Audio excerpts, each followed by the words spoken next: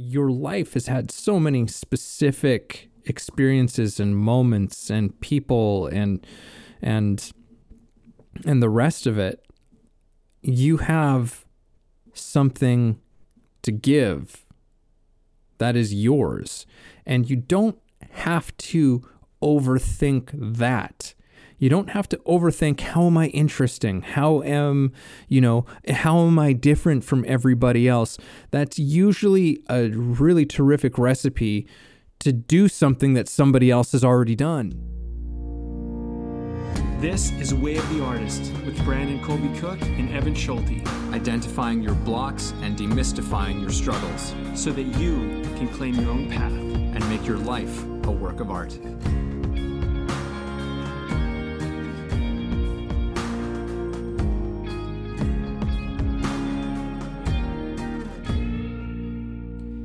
You know, it took us a little while to come up with this one, which seems so absolutely appropriate. Also shows how we're not perfect here on the Way of the Artist podcast either. But the irony of how this one got going is has not evaded me in this case, which is don't overthink your approach.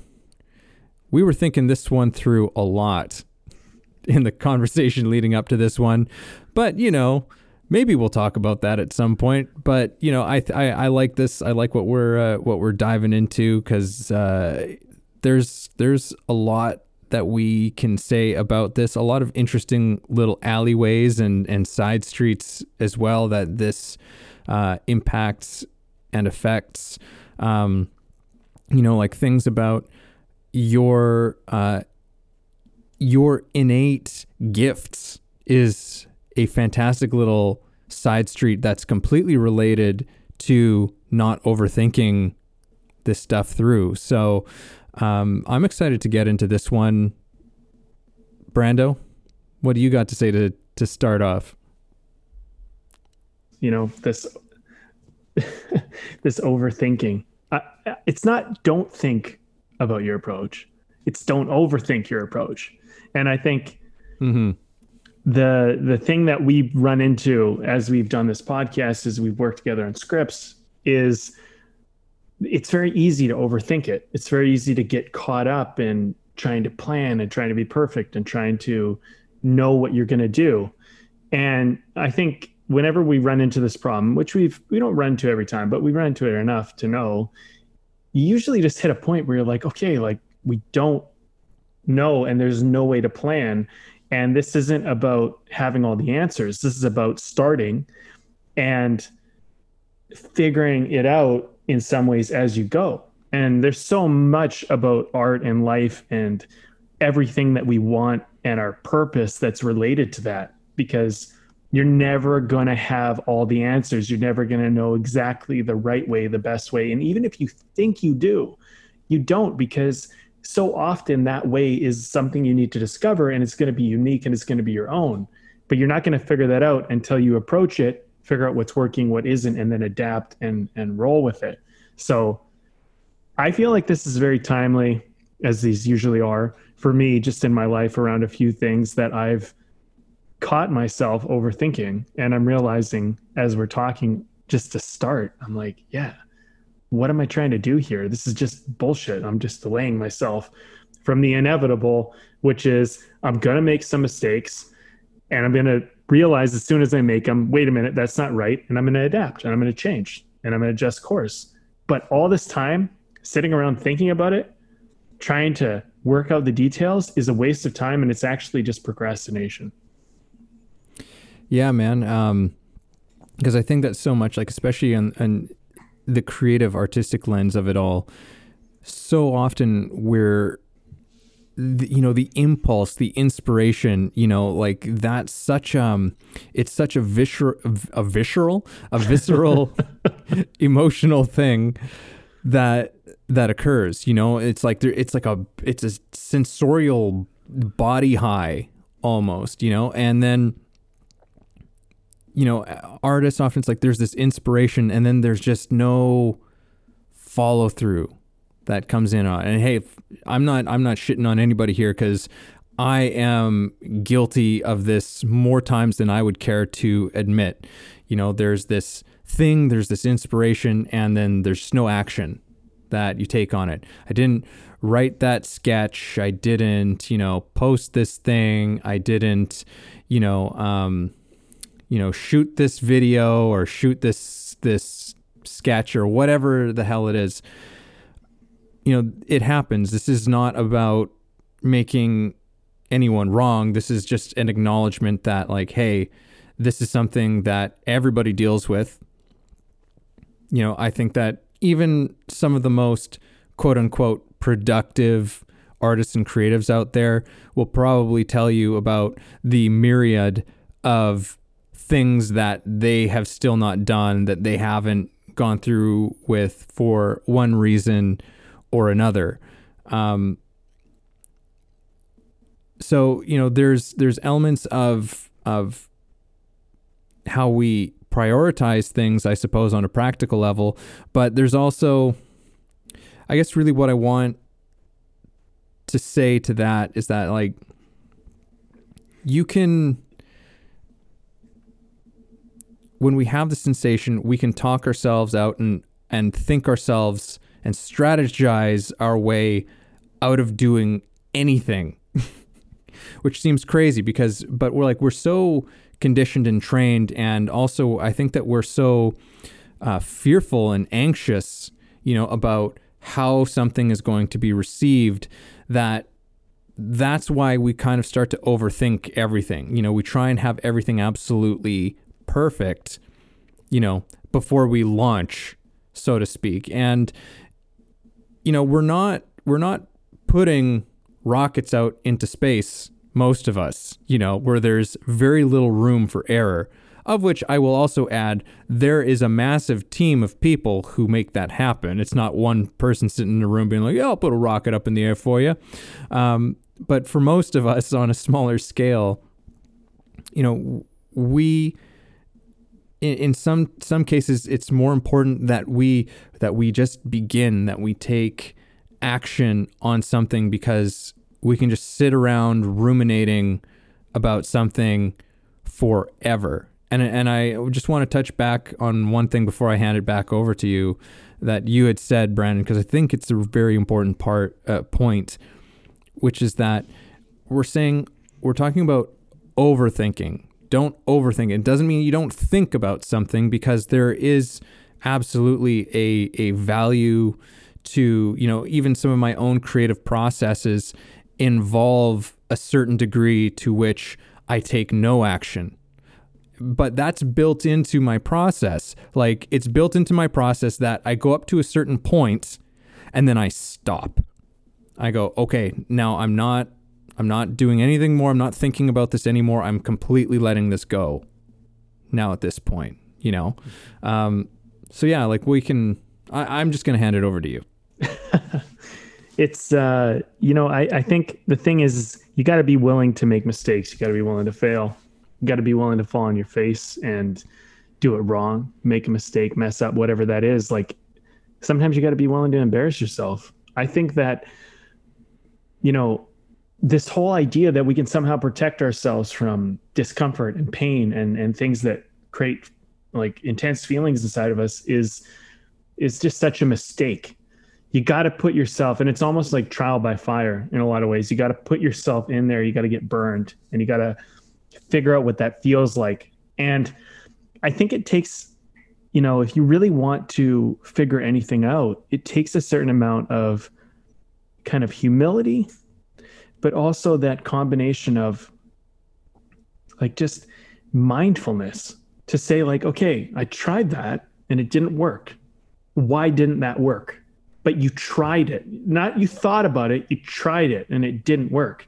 So, you can run through the gamut of reasons why. Okay, well, why didn't this work? And then you try maybe doing it again, but try it differently, try a new approach. And that's why it's don't overthink your approach. You can sit around just thinking about your approach and thinking about your approach and thinking about your approach.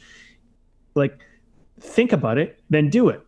Then think about it again and then do it again. And then think about it again and do it again. Don't think about it and then go, okay, well, maybe I could do that, or maybe I could do this, or maybe I could do this, and then run through like all these options and do nothing. It's like the sooner that you go trial by fire, the sooner that you make a mistake and the sooner that you realize your approach is not the right approach, the sooner you're going to learn what the right approach is. And I think that so much of what we're trying to do in art and in life, when it comes down to what we truly want, is about figuring out an approach that actually works. And if everyone knew the approach, it would be easy, but we don't.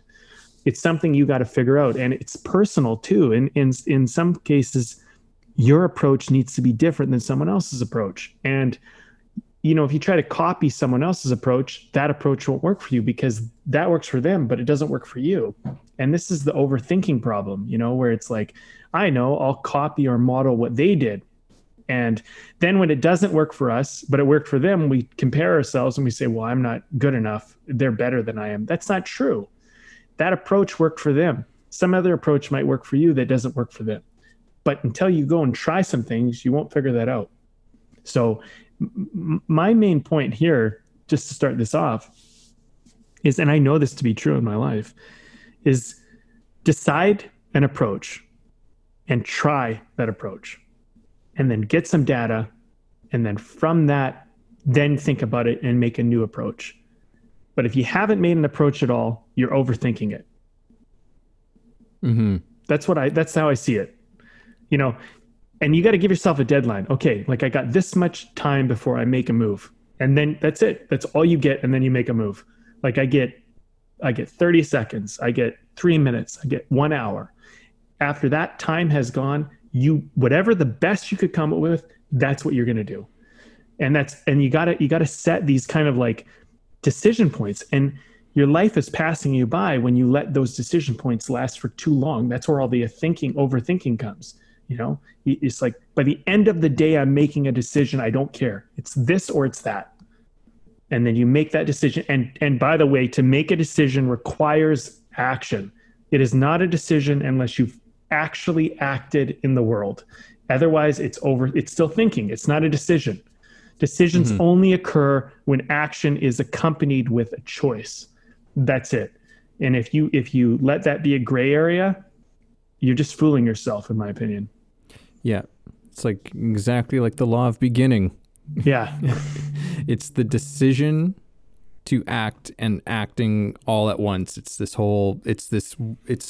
singular kind of movement. Just the way that the conversation has gone so far has reminded me very much of a talk that, our favorite Alan Watts would give. I swear it's like if all of these podcasts just like turns a few people on to Alan Watts, I'm happy. Me too. But he gives this talk about, how we make decisions in our society and, or at least for a lot of people, which is that we can think about something and weigh out the pros and the cons and bring in this variable and that variable and try and measure everything out. We can do that, and we can do that probably endlessly. It is his proposition, is that there will be no end to variables that you could put into the equation, and you'll never end up making a decision. And so usually the way that most of us make decisions is that we'll think about it and think about it and think about it, and we'll do all of the swaying back and forth. And then when it comes down to it, we make a snap decision. Mm-hmm. It still ultimately kind of comes down to a snap decision ultimately. Because it doesn't mean you'll never have all the info. Yeah. You'll never know all the variables. Yeah. But if we try to live our lives and make decisions with trying to have everything worked out, we're stuck. Where it can be a form of how we procrastinate, which is usually, procrastination is usually a form of anxiety. In my own experience, it's a form of fear and anxiety towards, all kinds of nonsense that our thinking tells us, Am I doing this right? And is this good enough? Who am I to do this? What will other people think of this? Like it's along these lines of thinking that takes us completely out of it. And it also kills that initial inspiration point that kind of compelled you to do something in the first place. Yeah. That's when your mind is working against you. That's when, because like some of my favorite teachers in life have strongly advocated that your mind is a tool. But most of us use our minds as sort of the master of the whole show. But there's a different component to who we are and how we operate that needs to be the thing that's steering the ship.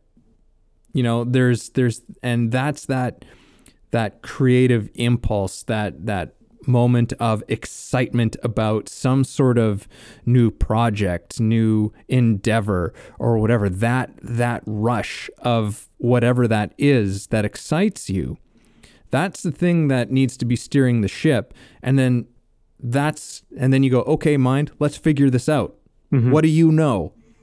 What can you say about this thing? How do we do this? Do we need to learn some skills that we don't have yet? And you put a few things together and then you begin, because otherwise you sit around too long and then the momentum's gone. Mm-hmm.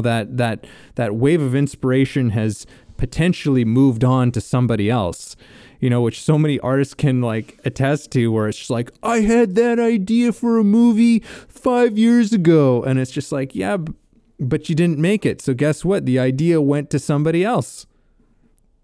That happens out there. I think Elizabeth Gilbert talks about that a lot in, actually she has a fantastic story about that in her book, Big Magic. And I wish I could remember who the other author was, but it was like, it's a crazy story because she had this idea for a book and I don't know if she had started writing it or if and then just put it down or something, but she had this whole thing kind of like mapped out. She didn't write it. And then she ended up meeting this writer who had this new book, and it was like almost exactly the same book, the same story that she had in her head. And this shit happens, man. Like, I know I've had it happen where like I've seen like a movie coming out where I'm just like, that was my idea. I had that idea. Yeah. I think that your mind can give you some direction sometimes, but more often than not, I find that the mind talks you out of stuff. It kind of goes like, well, what could go wrong? Or what if this happens? Or, it has ways of protecting you. And you have to just get over that. You have to get over what your mind is telling you, because your mind is limited by your current perspective of how you see the world and where you sit in the world and how you behave in the world. So you have to override that constantly. And it doesn't do so well with the unknown. No, it doesn't like the unknown, and it will do everything it can to avoid the unknown. That's why, you have to kind of make these like almost snap decisions that come out of more like, if you want to call it and use psychology, like your id, or your like your like innate feeling intention, and it can work in so many ways. I'll give a few examples. One is getting up early in the morning. I wake up at 4 a.m. in the morning. That sounds crazy to some people, but it's not a problem for me. It's so easy. And there was a time when it was not easy at all. But here's the thing. I get up at 4 a.m. because right now I'm working a regular job. I'm doing a coaching business, doing this podcast. I'm working a regular job, and I have an artist career. I'm maintaining like 4 careers at the same time. So it's very easy for me to not have a lot of time at the end of the day to do the things that are important to me. And what happens is I wake up and I start my job at like 7 o'clock, my Joe job, the job that I don't really care about, but makes me some money. And it's like it's an experience thing I'm doing right now. But I was realizing that when I got home from that job, I was tired, and putting time into my art and putting time into my business and that kind of stuff was difficult. And I wasn't getting the best out of my work.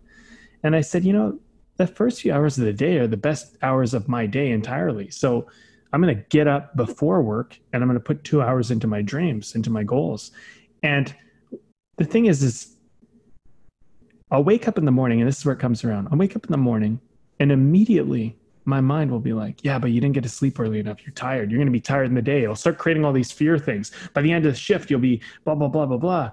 You know, and then you'll have to nap, and then you'll nap. It'll screw up your sleep. You know, it just goes, right? And I have to just get out of bed. Just get out of bed, turn on lights, walk over, turn on the shower, hop in the shower, just whatever. Like, just do the actions that negate all that stuff. And like, what I found is that if I don't entertain those thoughts, they aren't real. They don't happen. And sure, I have moments where I get tired later in the day. Sometimes I get to sleep a little bit too late, and then waking up earlier is more difficult.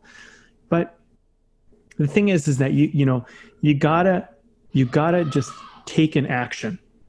And another thing, like it's like I think dating is a great example too. You see somebody, you're out in public and you see somebody that you're interested in. This little kid screaming out there. I don't know if you guys can hear that. I was going to say, do people still meet each other that way anymore?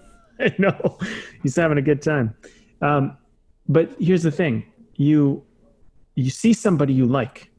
Now, it's so easy to go like, what's the right thing to say to them? What about just see them, walk up to them, say hello. Don't think about it any more than that. When they respond, then you can respond to them. If you try to keep like overthinking all this stuff, you will never talk to the person.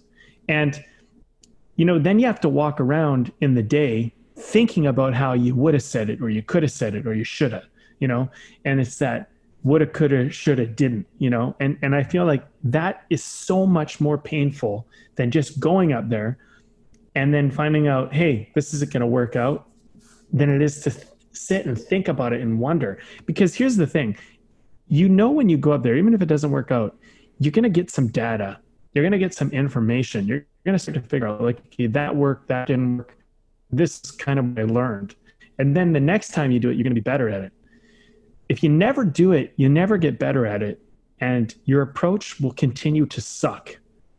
And that's the most important thing. You have to take action. If you overthink the approach, like if your approach here, basically this is what I'm saying. If you overthink it all the time, and that's all you ever do, your approach sucks and will never not suck. If you take action, your approach will suck the first few times you take action, but it will get better. And no amount of overthinking makes up for actual action taken. Mm-hmm. There's an element of presence that's emerging in all of this too. It's just like the overthinking is a lack of presence, because in the sort of example that you gave of, going to approach a person who you like, who you find attractive, you want to get to know them, we'll say. And, if you can sit there and be like, okay, well, what am I going to say? Should I say this? Should I say that? Or no, I can't, like, like how much money do I have? Can I buy her a drink? Can I, all this kind of stuff. I mean, maybe not so much that kind of a scenario anymore these days, but I think everyone could still follow along. And next thing you know, the person leaves. Like you just missed your chance entirely, or maybe somebody else approached them. Who knows what it is? And you can retroactively go, it's like, and you can learn your lessons and be like, and you can think about what happened or whatever. But that can become a perpetual state in which you're living your life, which is essentially you're perpetually living your life just always a little bit before everything happens. Mm-hmm. You know what I mean? Like you're always just living a little bit right before life is going on. You're never here. You're never taking the actions on the things that compel you, which, yeah, that thing can be scary. I think that there's a component to who we are. The Greeks called it the daemon, which is interesting because as far as I understand it, the daemon is like, it's not quite the same as what they thought of as like the soul. The daemon is almost its own entity. The daemon is this thing that's very much kind of rooted in the world and has a bit of a mind of its own. You know, it's a force of nature and it won't bend to your will.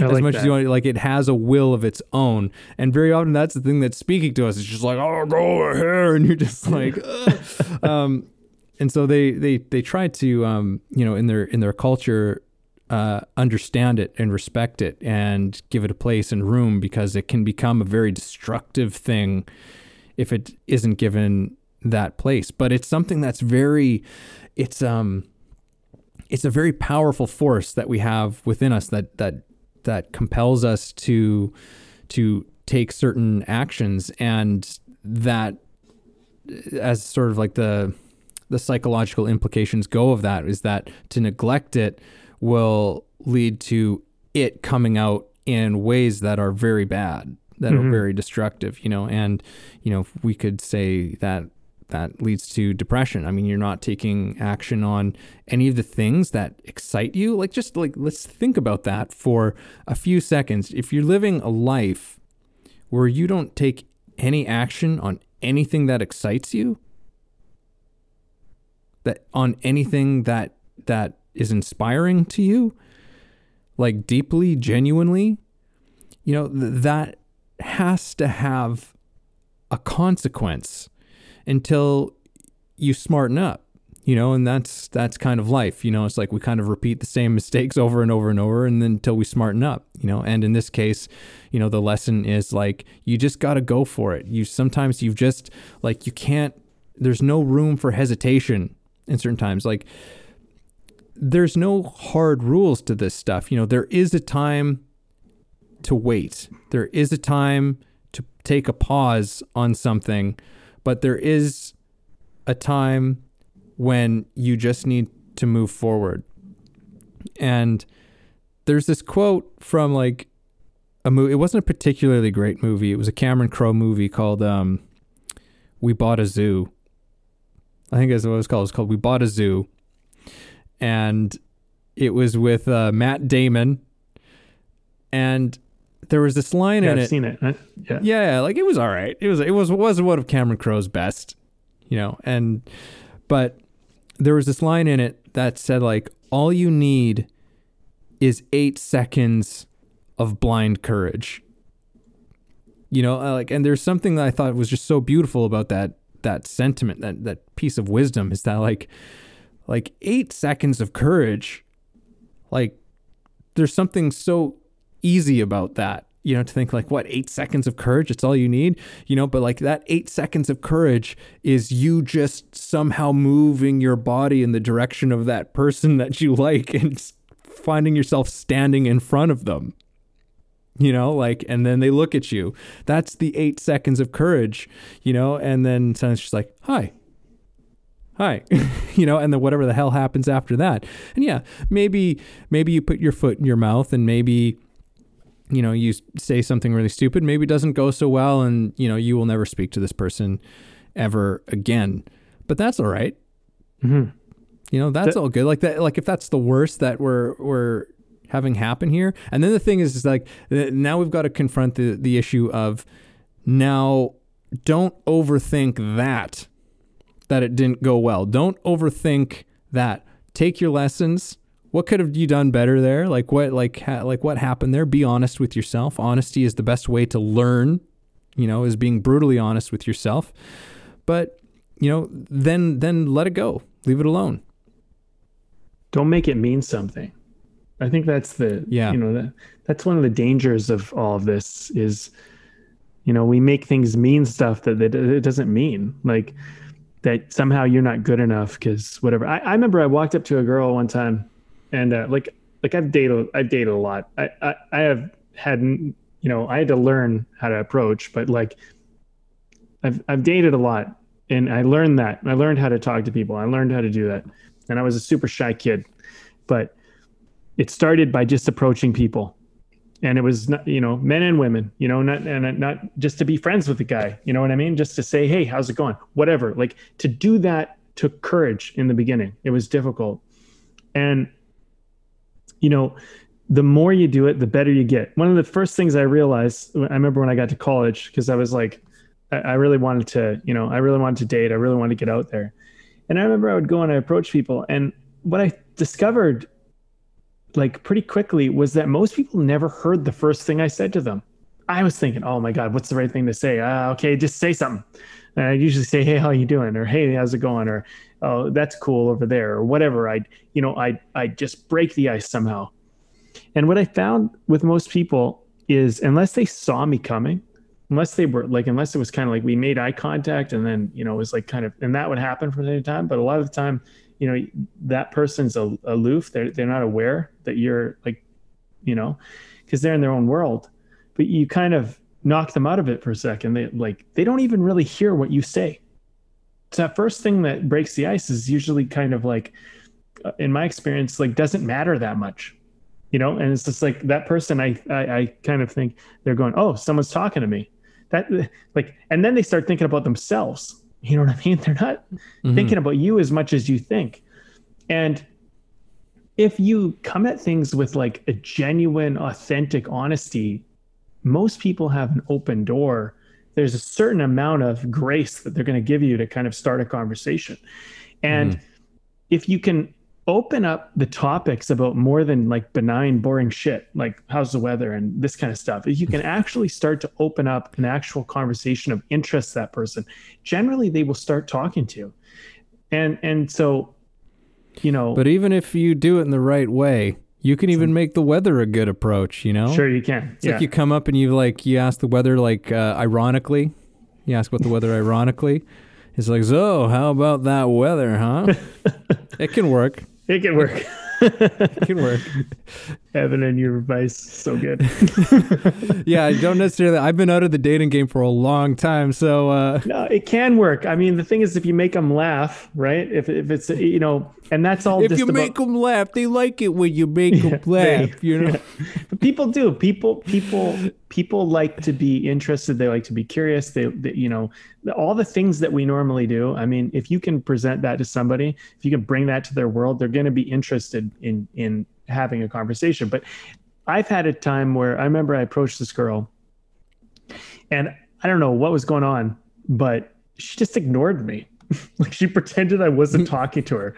And it was like really weird, because I was like, oh, I started to realize, like, this person just doesn't even want to acknowledge that I exist. And I remember being there and being like, this is messed up. Like, and it never happened to me. Like, I never actually been like fully ignored at that point. And I was just like, wow. And I didn't know what to do. I ended up just walking away, and I was like, what the fuck? But the thing is that gave me some data. It gave me some, like it was just, there's all these things that you could try to overthink about. Well, what if she says this, or what if they do this, or what if they do that? And, sometimes, the person doesn't hear you. Sometimes they're going to ignore you. Sometimes they're going to respond, like maybe they're having a bad day, whatever. But if you make it personal, like, one of the things that I learned to do was with action, and just relation to people, but this goes for everything. Whatever you do, don't make it about you. Make it about that thing. Make it about this person. Like if you're genuinely curious about that person, if you genuinely want to get to know that person, you have much more chance. If you genuinely want to do the thing you're trying to do, like write the script, like if you genuinely want to figure that thing out, you probably will. If you make it about you and about, can I figure it out? Am I good enough to figure it out? Is this person going to like me? That is all going to shoot you in the foot.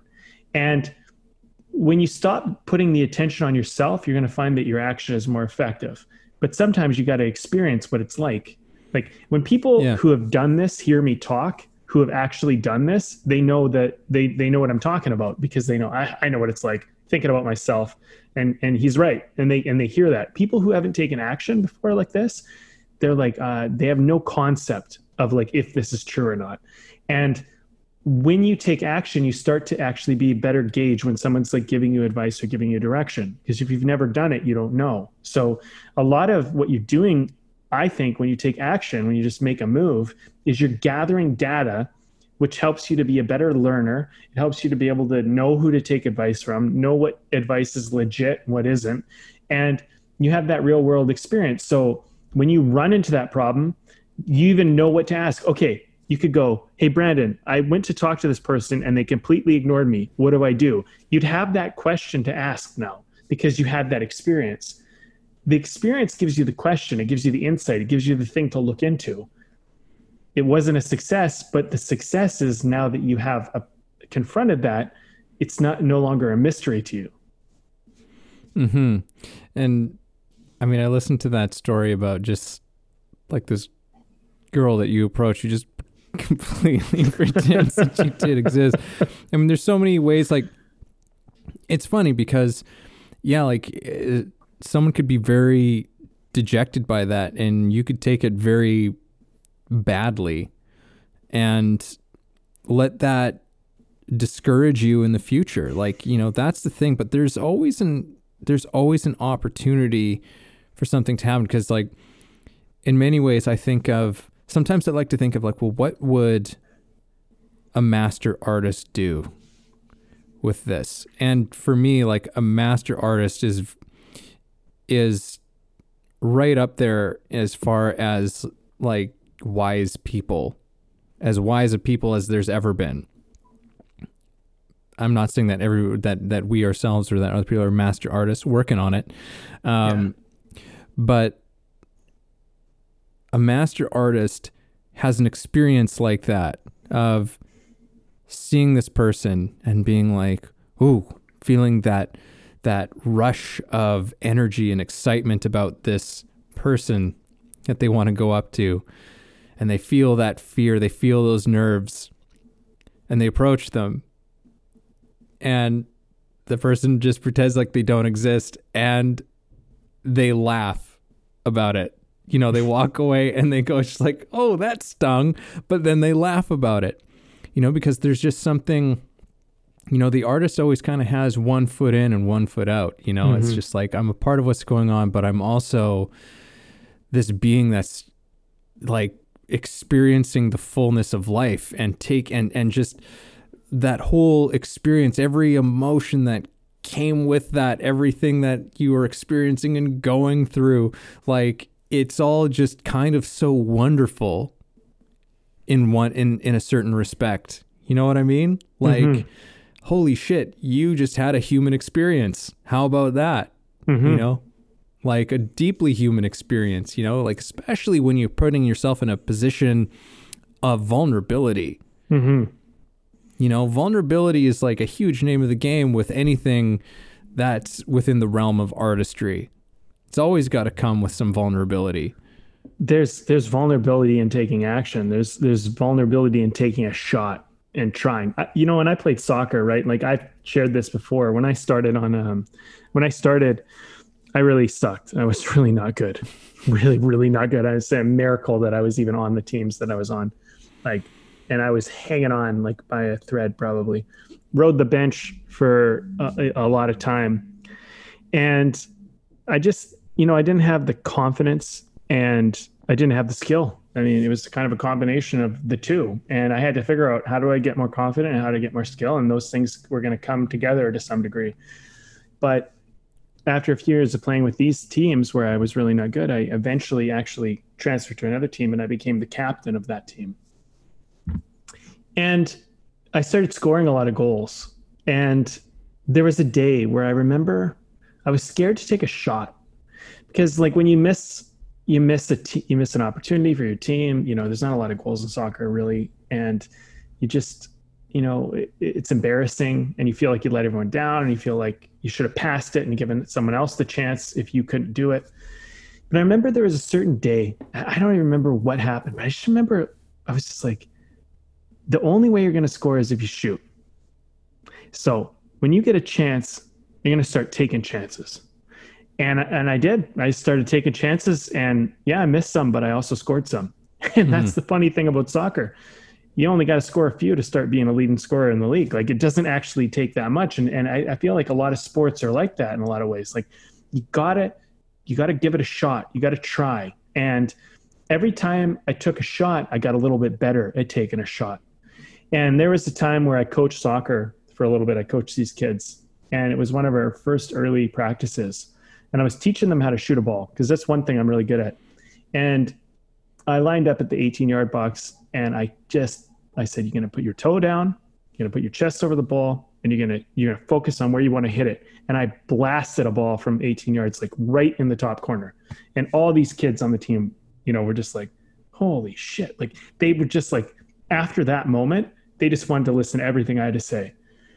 But the way I did that was, and this is where, like, it's like, if you look at life like practice, when you look at things like practice and you see them as, I'm going to make mistakes, but every time's a practice, I'm going to get better and better and better.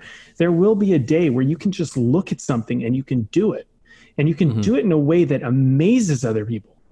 But that started by like hitting the ball over the net, missing great chances. You know what I mean? And this goes for everything in life, not just soccer. It goes for dating. It goes for acting. It goes for everything. And the only reason why a lot of the time we're not as good at stuff, in my opinion, as we would like to be, is we haven't taken enough chances, and we haven't taken enough risks, and we haven't put ourselves in the pocket enough to feel the vulnerability of messing up. And it's trial and error, and you readjust and you readjust and you readjust until you start to actually get it. And the weight of understanding, like, how things would go wrong and the ways they go wrong, and feeling that is part of what makes, like, I really feel that's part of what makes you have that ability to perform. And there's so much about being an artist is your ability to perform, being an athlete, being everything. It's like, when it comes down to it, can you perform? And the only way you're going to perform is by taking a lot of actions and failing a lot, to learn to get all those failures out of the way, so that when it's time to perform, all the failures that can occur, you experience that, and you know what works and what doesn't. And in those moments you perform, because you've already gotten the failures out of the way. But people are spending so much time trying to avoid failure, including myself in certain areas of my life. And I'm just like, as we're talking about this, I'm like, why, Brandon? That's so dumb. Don't do that. That's, better, You're overthinking it, and you're trying to control it, and you're trying to get a way to protect yourself from some vulnerability. Just be vulnerable. Just make a mistake. Just go and do it, and try it. And then you're going to get some data, and then you're going to be informed, and you're going to try it again. And that's how you learn. Mm-hmm. Yeah. I just want to dive into something quickly, or maybe it won't be quickly, but we'll see. There was a side of this conversation that we'd sort of touched on before we started recording, which I feel is important, or at least for me is something that's important to address, that I think has a lot to do with the kind of, the shit that gets in our way, and for the most part, and if you've listened to the show before, it's probably most of the time you're probably the one who's at the most getting in the way. This whole conversation has pretty much just been about, like, how we get in our own way. One of the things I want to propose is that you are an innately unique person with an innately unique expression of whatever it is that you're passionate about. This has nothing to do with you being perfect at it.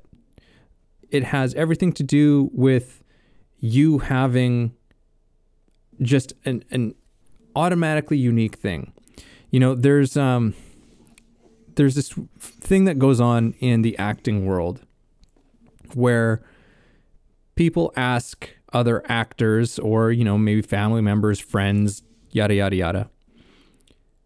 They'll go around and they'll ask these people, what do you see me playing? Like, what kind of characters do you see me being? Because everyone's trying to find their, they're trying to find their brand, their niche, like whatever. And, there's a certain utility utility to that. I won't say just don't do that. But to me, there's a really insidious side to that whole thing, which is that then you've created, based on what you get back, you're creating an image of yourself that is not necessarily full. It doesn't not necessarily encapsulate everything that you have, and I see a lot of actors, not only just that side of it, but, also actors who try and go into an audition and try to drum up something interesting to do in the scene, which is trying to be interesting is usually a trap, which I've spoken to at length, I feel, in past podcasts, but I don't want to get into that. But one of the things I want to just say is like, look, you have an innately unique take on just about anything and everything. And the more that you begin to see that and trust that that is the case, because believe me, you don't see anything the same way as somebody else. There's maybe similarities. You'll certainly share certain kinds of experiences on a very general level, but your life has had so many specific experiences and moments and people and the rest of it. You have something to give that is yours, and you don't have to overthink that. You don't have to overthink, how am I interesting? How am I different from everybody else? That's usually a really terrific recipe to do something that somebody else has already done, to do something that's kind of contrived, because now you're consulting your thought realm to what's interesting to do, to what's an interesting action to take, whatever it is. And the thing is that your mind only knows what it has seen and done before. That's perfectly obvious. The mind only knows what it has seen and done and experienced before. So if you're turning to that thing, you're always going to come out with something that has been, that is never going to be completely genuine or new or fresh. You have to go to a place that is beyond that, which is why I don't overthink what you're unique for. I guess is, I've taken a kind of a scenic route to get there, but I just wanted to bring that into the equation because it was something that we had talked about before we started recording, and I think it's an important thing to say. Mm-hmm. I think you're bringing up something good here. There's a time and a place, just to play devil's advocate for a second to kind of further this. I think there's a time and a place to model. There's a time and a place to kind of match strategy, to look at how something was done before and to go, okay, well, I'm going to try that strategy as well. I'm going to try to do it. But when it comes to art, that's not a time. Whenever art is at play, it's not a time to mimic. I think that there is there's a service. I think when you're an artist, there's a service that you provide, if you're trying to get work or make money or do whatever, and you have to honor the service that you're supposed to do.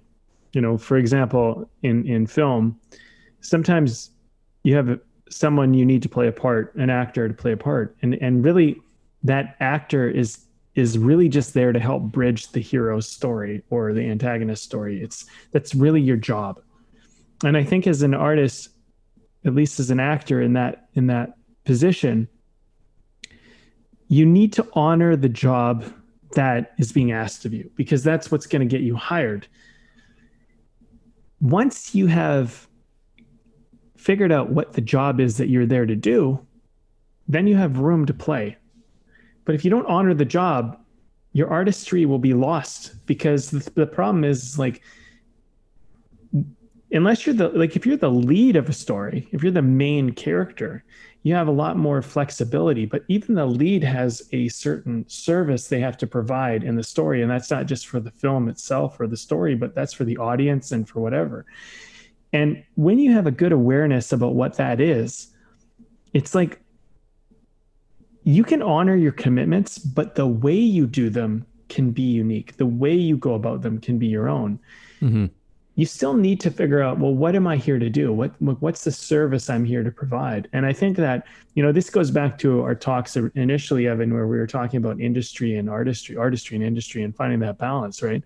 There's a certain amount of, like, for example, at least in film, it's the film industry. It's an industry. It's a business. There's a service that's being provided, and there's people that are paying for that service, and they expect certain things from certain genres and certain things. Like, they want a certain thing to be delivered to them. And part of what helps a production company or a studio or whatever, or a producer, effectively continue working is that they continue to deliver the service that is they said they would deliver, that's asked of them, that sells. So I think as an artist, there's a certain amount of, okay, I'm doing certain things to deliver a certain service. Now, if you mimic the way other people say do it, there's a fine line between copying, and you have to figure out, well, where is the art and where is the industry? And there's certain things. It's like a practical thing.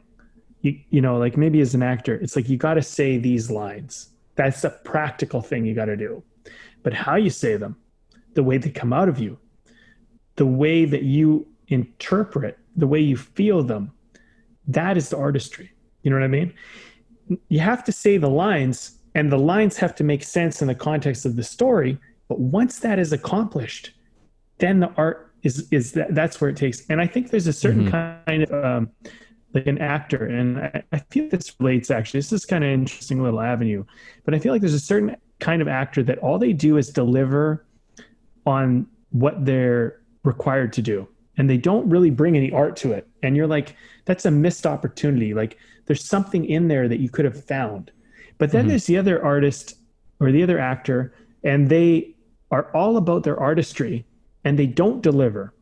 And the problem is that person might actually be like a better, more authentic, more truthful actor. But the problem is that sometimes the actor that delivers what it needs to be served gets the role, because the person who is all artistry and no industry didn't understand what they were there to do in the first place. So the way I look at it is like, you got to fulfill your commitments, but once your commitments are filled, the artistry is the above and beyond part. And that's where all the uniqueness comes out. And those are things that, if you're modeling the artistry of someone else, you're making a mistake. But if you understand, like, for example, if you look at Tom Cruise, I know I'm going off here, but like, Tom Cruise is an incredible deliverer of a certain thing. And that's why he's so successful. Like, he's very good at taking a leading character, bringing them through a narrative, and delivering on that character's journey and that character's story, often with action and things like that. He does an exceptional job. Is he the best actor in the world? Debatable, but he can deliver. And the way that he delivers is very much him in a certain sense. So if you try to be another Tom Cruise, we already got Tom Cruise. We don't need that. But if you deliver like Tom Cruise does, but you do it in your way, that's a totally unique and different actor. Mm-hmm. And then, you can name a different action star, you know what I mean? Like, or whatever. And so I feel like trying to control too much is part of the problem when we're talking about overthinking. You're trying to like, your overthinking is only going to make you copy. You have to like let your heart speak after you've delivered your commitment. Then you got to let your heart and it will take you wherever it's going to take you. And it'll show you your truth, and that will be humbling and whatever. Well, like it's what you're saying is like, yeah, there's no play when you're trying to control everything too much and think everything through too much. There's no play that's going on, and play is kind of like that's how you dance in the unknown territories. That's like the only way that you can really do it, and that's and come away with something that is unique and different. Like that. There has to be play that exists in that space in order for that uniqueness to come out. And that requires a certain level of being able to be foolish and being able to look stupid and all of that stuff. And none of that speaks of control.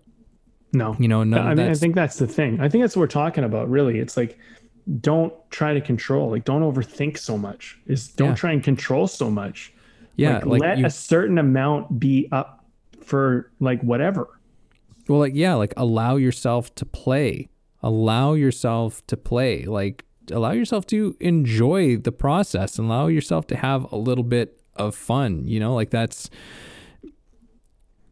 I mean, yeah, it's so interesting because like we can get so hell-bent and focused on just trying to make something succeed or come off a certain way, or for ourselves personally to appear a certain way or whatever. And in that whole thing, we stop enjoying ourselves. We stop having fun, like that initial hit of inspiration, that happened.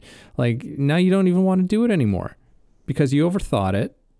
You're not playing anymore. It's not a fun thing to do anymore.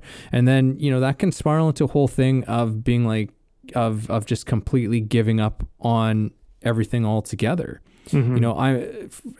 In my 20s at a certain point, like I just stepped away from acting for, I don't know, like 2 years. Like I was still going out on like auditions for like things here and there. But, it was kind of a situation of going through the motions. But like I took a step back, like I stopped taking classes. I wasn't really working on my craft like in an obvious way that I would kind of was before. But I had to take a step away from it because there was just no joy in this thing anymore. There was just too much. It was too much of, like everything was just trying to be too controlled. There was too much, there was just too much that wasn't in that unknown space anymore, which is kind of a funny thing when you think about it. Like it's the unknown is kind of a place that we can be very afraid of and we can shy away from it. But eventually, if we don't engage with it at all, everything becomes so mundane. Everything becomes joyless. Like that unknown space is absolutely vital for a kind of joy in our lives and in the things that we do. I would even argue that the unknown is where art exists. It doesn't actually exist in the known. I would absolutely agree with you on that. And something I'm realizing too is we have the law of the unknown and we have the law of play. And I'm starting to realize that those two are such close partners because in the unknown is where you need to play. Yeah. Like that. I think we've actually had that discussion where we're like that relationship between play and unknown. Yeah. Well, yeah. So I guess I'm maybe being reminded of it, but it's like, I'm seeing more now, like how really like you go into the unknown with the intention to play, and play is like, it's about not being in control. It's about letting things go. It's all about letting things flow, and if you're really there to play, you'll find the best results. I mean, I think control, what it does, especially with like socializing, is it eliminates banter. And banter is such an important part of the social process. And a lot of people, because they don't let themselves go, they don't let themselves play, they don't have a sense of banter. And banter is just so playful. It's like, it's like the stereotypical guy who's trying to pick up the girl, and he's, and he's trying to say all the right things, and it's so inauthentic, and it's such bullshit, and it just creates this like very disconnected, even if that person keeps talking, it's just like, it's, and banter is when, and then you have these like dating experts who are like, oh, that's called negging. And it's like, it's not negging. Like negging is when you make fun of somebody and whatever, but that's part of banter. Like when you and I joke around, on the air, off the air, sometimes like you misquote. I'm like, I haven't got a quote, but that's banter. That's what banter is. Like, that's not me tearing you down. That's me keeping you on your toes. And that's part of what makes socialization so fun, is because when you're alone, you control everything. But when you're with someone else, they see you like you flubbed the word, they saw you flub the word. It creates a sense of play. It creates a sense of like, okay, I'm dealing with this. You know what I mean? And that's where aliveness, I think, comes up. And art is a lot like that. When you're doing your art, it can create a room for banter in a sense, where it's like this kind of like, I'm not doing it perfectly, but through not doing it perfectly, by playing with that imperfection, it becomes quite incredible. And like, if anyone's ever done an acting scene, like acting teachers who are good, we usually say like, a mistake happens, keep going, keep rolling, keep see what happens. And often you'll find that through that, very interesting stuff occurs. Like, someone spills a drink they weren't supposed to, but because they did, it created a dynamic. And then it's like, well, let's keep that. Let's play with that. Let's work with that. Yeah. And, sometimes you'll go, okay, that went wrong. Let's do it again if it's film. But sometimes you'll let that roll, and that will create awesome stuff. But if you're not open to that, you're not open to this whole life that can occur.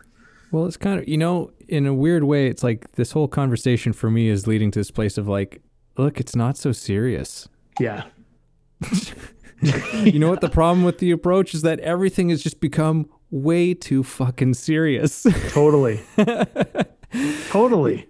Yeah, like it's because like, and just even some of the stuff that you're saying too, it's like, with acting, I can relate to that. Like, very often in scripts, particularly in plays, because a lot of people, if you're an actor, you've probably read a play, you've picked up a stage play.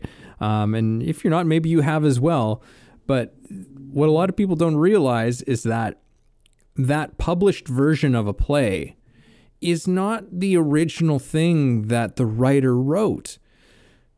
The writer wrote what they did, and they decided it was good enough to like move forward to, we're going to do a production.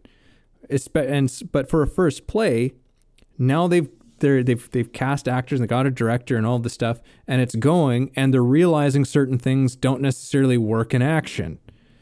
So they change things. Right. And so like the script changes, but very often there are accidents that happen during the rehearsal stage or even during the performance. And those accidents end up being written into the play because they're like, that was fantastic. That was so funny, or that was so powerful when this thing occurred. And so it becomes a part of sort of the fabric of how it all goes down. Right. But there's I don't know exactly necessarily what I was trying to say with that, but it seemed relevant. And also, yeah, just like with some of the things that I teach with actors and with people who are interested in doing some acting type of stuff, is that like there's what you're saying, like with banter, like it's, I bring people through a process where they become very present with each other, and it's kind of in essence, you're just calling out everything that's happening.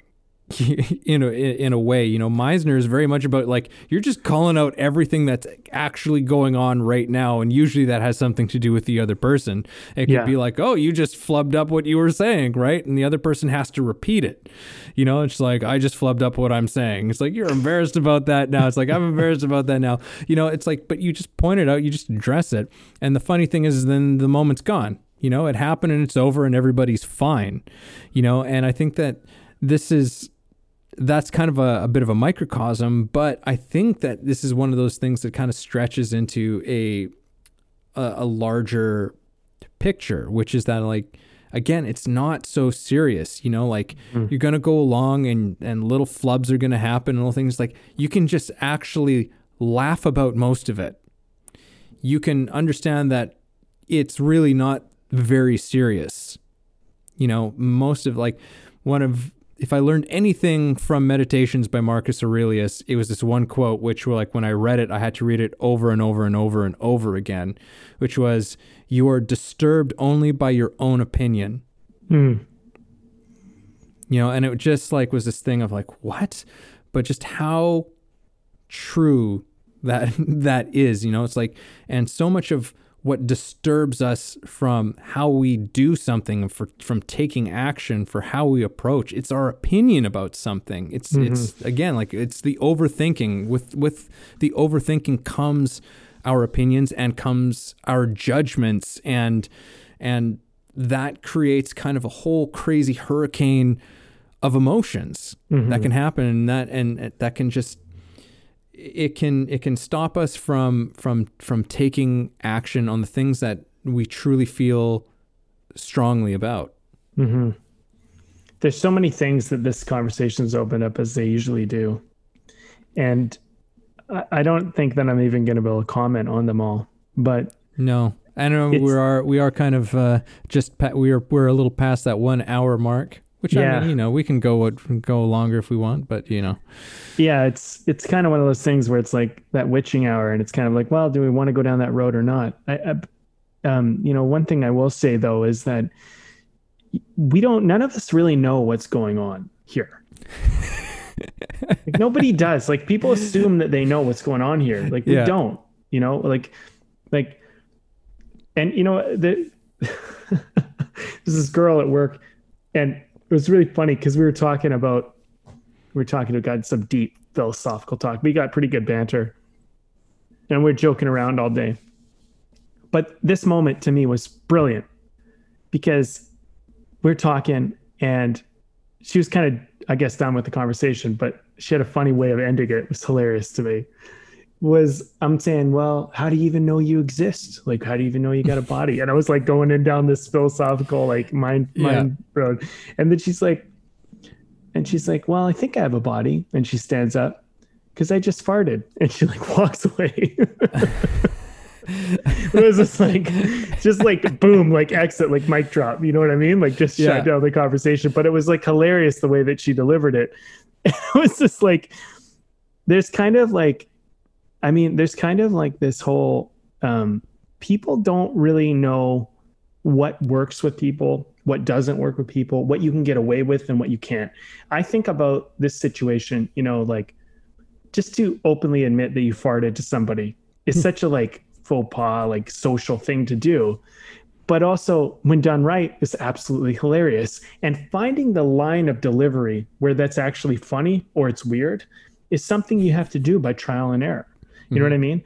And so much of stuff is perception, and it's earned perception. So the way someone sees you, you know, there's initial judgments based on how you dress, based on how you walk, based on how you approach. But then there's when you get to know somebody, and that your opinion and your relationship to them can alter and change. And what somebody who you know can say versus someone who you don't know can say and get away with or work with, or based on the position that person's in perceptually, you know. So the thing is that here's my point.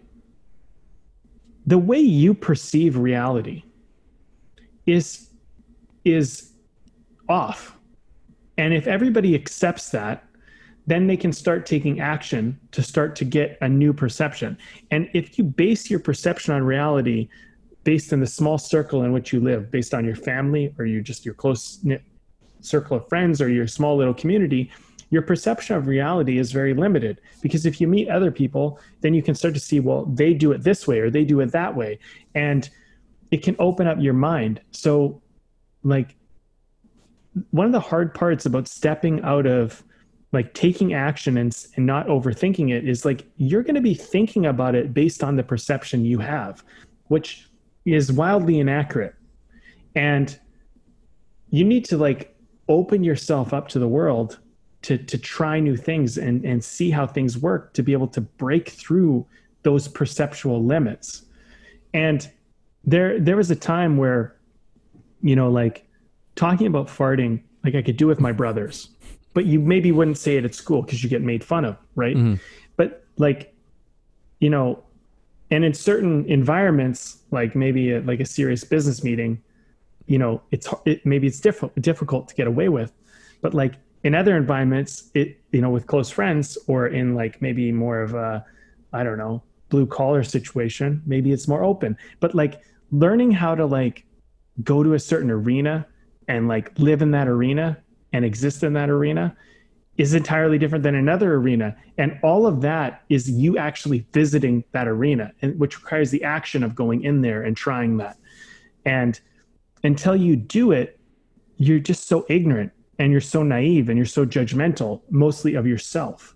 So what I'm kind of saying is like, you have to be willing to go try stuff so you can see if there's something different than what you think you know. And I would strongly argue that you don't know jack shit, and that's a good thing. Because whatever you think, you know, you can get away with so much in this life. You can open up doors to possibilities that just seem so unreachable to you. And until you step out of your circle, until you step out of your comfort zone, you're not going to know if that's true or not. And unfortunately, for the people who aren't stepping out of their comfort zone, they're hearing me say that, and I'm sure they're going like, that's true, I don't know about that. But like, really ask yourself, are you like sitting in the same, like talking to the same people, doing the same thing? Like, are you pushing yourself into fears? Are you trying stuff? Because if you're not, then I'm telling you, it's so exciting for you, because if you're willing to, you're about to crack open a world that you're going to find out that you could be an entirely different person than you even are right now. And it's such a great, awesome way. And that you could open up relationships and possibilities that you never even thought were possible for you. And it's going to be scary, but I'm telling you, like on the other side of that is an incredible world for you. And for those of the people who have done it, you're going to know. You're going to be like, yeah, that's so true. I mean, if I didn't step out and try this, I would never have known. And it's just like, you got to dare. You got to like stop overthinking it, stop trying to control it, and just like go into that world, enter that world of another person, of another art, of another thing, and see what happens, and then learn. And as you learn, you'll get better. And pretty soon you'll be able to exist in that arena. But day one, before you've ever entered it, you're not going to know what to do. And that's okay. That's part of the process. And that's kind of like almost the kind of encouragement I want to kind of push people into. And I don't know. And no, that's great. Because, like, you know, because what this really says to me and reminds me of is just, as human beings, we have an incredible capacity to get through things. You know, like we will find ways to move through, you know, events and circumstances and situations. Like we will find a way to do it, you know, and like, especially when you look at, if you can look at your life and think of a circumstance that you never imagined yourself being in, and see that you actually dealt with it, you know, that you moved through it. It might have been uncomfortable, you know, but you did it, you know, you found a way. Like, again, because I just always love to bring it into like the artistic realms, because they do shed an interesting perspective on this. And that's also kind of what this show is about. But I mean, I remember studying with my Meisner teacher, Larry Silverberg, and where we were at in the class, like we were doing these basically improvised scenes, and we had scene partners, and the only thing that we had was like, in this improvised scene, each of us, so there's the two people, we had a certain set of a circumstance that each of us had, but neither of us were privy to what the other person's circumstance was, what was going on for them, just what our circumstance was and what we had to do. You know, like, what do we have to do in this moment? And we knew what our relationship was to each other. In this situation, this guy, he was my uncle. but I didn't know what was going on. And I remember leading up to it, because I'm like, okay, like this improvised scene is going up in front of the class, a bunch of people are going to be watching it. And, there's all of those things of like, you want to do well, like you want to, all of the shit that we tell ourselves. And I'm thinking about my situation, this thing that I've set up for myself. And I go, I have absolutely no idea how I'm going to do this. I don't know how this is possible. I don't like thinking like, and worrying and freaking out that I've done something completely wrong here, and it's getting closer and closer and closer. Like we're in like the hour leading up before this has to go up. And my mind is just like, I don't know how I'm going to do this. I don't know how I'm going to pull this off. And it was just like, and it was like my teacher, Larry, he just like, his voice just kind of popped into my head, and it was just like, you'll find out how you do it in the act of doing it. Mm. And I was like, oh, and just kind of all of this stress and anxiety and all this energy just kind of just like dropped off of me. I was just being like, I have no idea how I'm going to do this. I know what I know going into it, and we'll find out. And the thing is we did find out.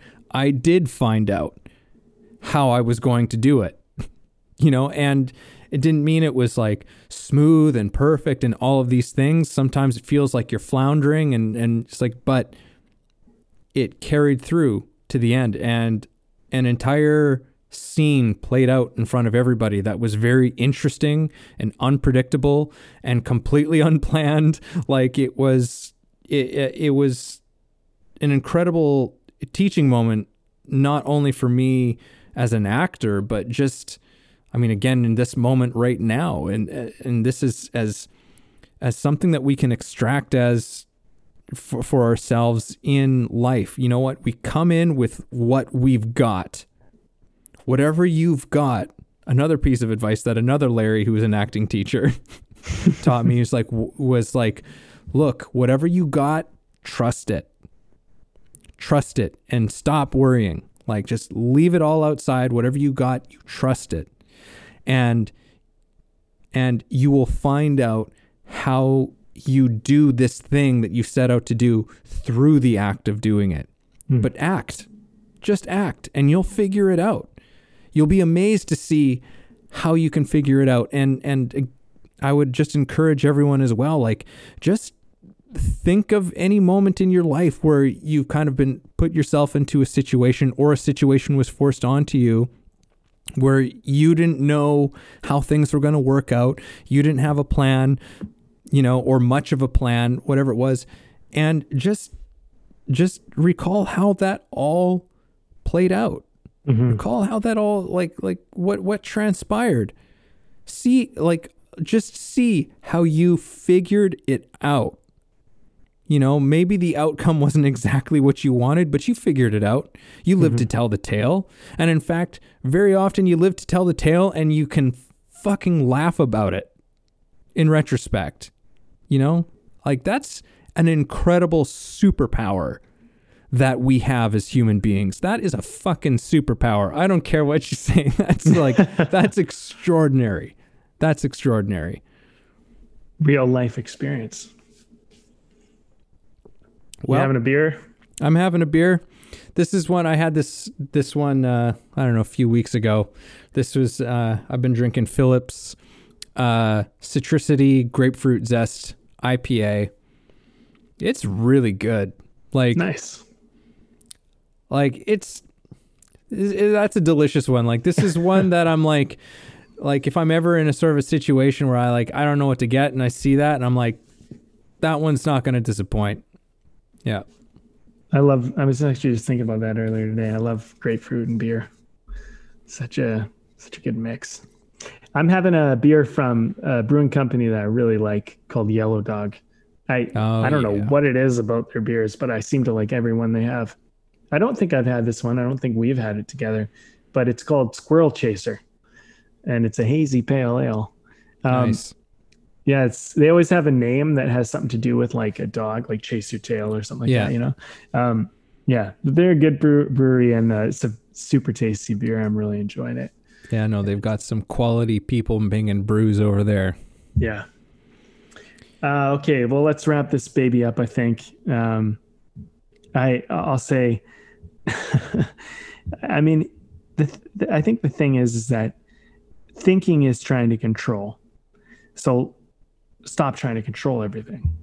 And control is usually something people look for when they're scared, and not having control is scary. But I think if you want to, live the life of an artist, if you want to be creative, like you want to be a master artist of your life, if you really want to get the most out of your approach in life, you've got to be willing to go into the unknown, be out of control, and play there and exist there without having the answers. And when something happens, respond. And when something else happens, respond.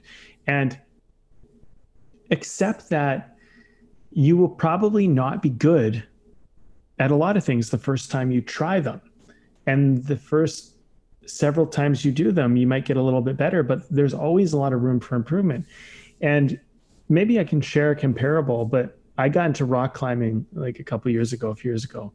And I remember when I went to the gyms and I started like really taking it seriously. And I remember looking at some of the walls and just being like, I don't get it. Like, I don't understand how anybody is climbing this shit. This is so hard. And there's like a rating system, like 5.7, 5.8, 5.9, whatever. And basically you just level up, and it gets harder and harder and harder. But like after not too long, I was starting to climb these walls that when I first showed up, I thought like I'd never climb. I just kind of was making my peace with it. I remember being there being like, okay, well, like I'll probably never climb that, but whatever, that's fine. Like I was just like, I'll climb these other walls. It's still fun. But I got better, and I learned techniques, and I got skills, and I fell off of harder parts, but then I figured out how to get around them, and I got more fit. My hands got stronger. Things developed, and I could respond to challenges that I wasn't able to initially respond to just based on body position and just knowledge of rock climbing and movement of body. And I feel like life is a lot like an art is a lot that, you look at some things and you go like, I could never date that person. I could never have that career. I could never do that for a career. And that's okay. But go into it if that's what you want to do. And I promise you that if you go into it and you start working at it, you're going to start to find that you can get way farther than you ever thought you would. And you might realize as you get into it further that it's not really what you want. You might not want to go any further, and that's okay. You don't have to. But just understand that what you think is possible for you right now, when you're in a place of inaction, when you're in a place of overthinking, is just so out of reality because you just don't know. When I walked into that rock climbing gym and I first looked at those walls, I was out of reality of what was possible for me. But then in a few months, it did take a little bit of time. I was climbing walls that were way beyond what I thought I would ever be able to climb. And had I continued at the rate I was working at, I would probably be able to be climbing stuff that I thought was impossible after that, because that's kind of how it works. These things, they just seem so far to reach. They seem so impossible in the early stages. And the way you do it is you go and you venture into that territory and you try it, and you fail, and then you try again, and you learn from your failures. And you don't make it about you. You don't say, I'm a bad rock climber because I can't climb this thing. You say, I haven't learned that yet. I haven't tried that yet. I haven't figured that out. I haven't figured out how to overcome that obstacle yet, but I will, because I'll try it again and I'll try it again. And then one of these days, by trial and error, I will figure out a way to get through this. And that's life. That's art. That's everything. And if you start taking on that mentality, I really, truly believe you could have just about anything you want in this world. That's a lot of fantastic stuff for people to live by. Yeah, I think my last things I'll just reiterate. It's like, hey, this shit ain't so serious. It's not as serious as you think it is, and I'd also say get your get your mind working for you. For the you. Not the you that your mind tells you that you are, but the you, the thing that has dreams, the thing that, has fire and energy and explosiveness. Get your mind working for that thing. Get it working for that part of you. It doesn't get to decide what you do. It just tells you how to, it can just inform you to get to as to how you might get to where you're trying to get to, how you might navigate the way forward. And that if you throw yourself in there, you will figure it out. It won't be perfect. In some ways it is absolutely perfect. In many ways it's absolutely perfect. But you will figure it out. It will come together. And it won't be, hang on one second, I've got to sneeze. All right, there we go. I feel like that's like a first on the show. Yeah, I think so. I got so excited. I got tingly.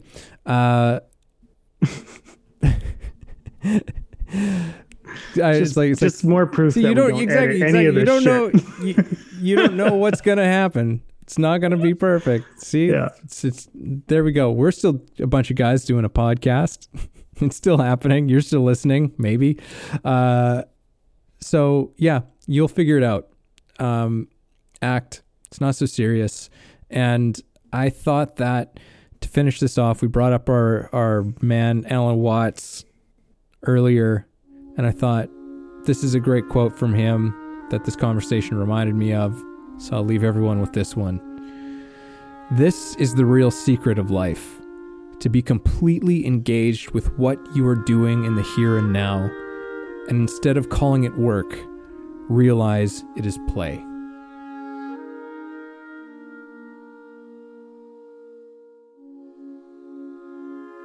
Thanks for listening to the show.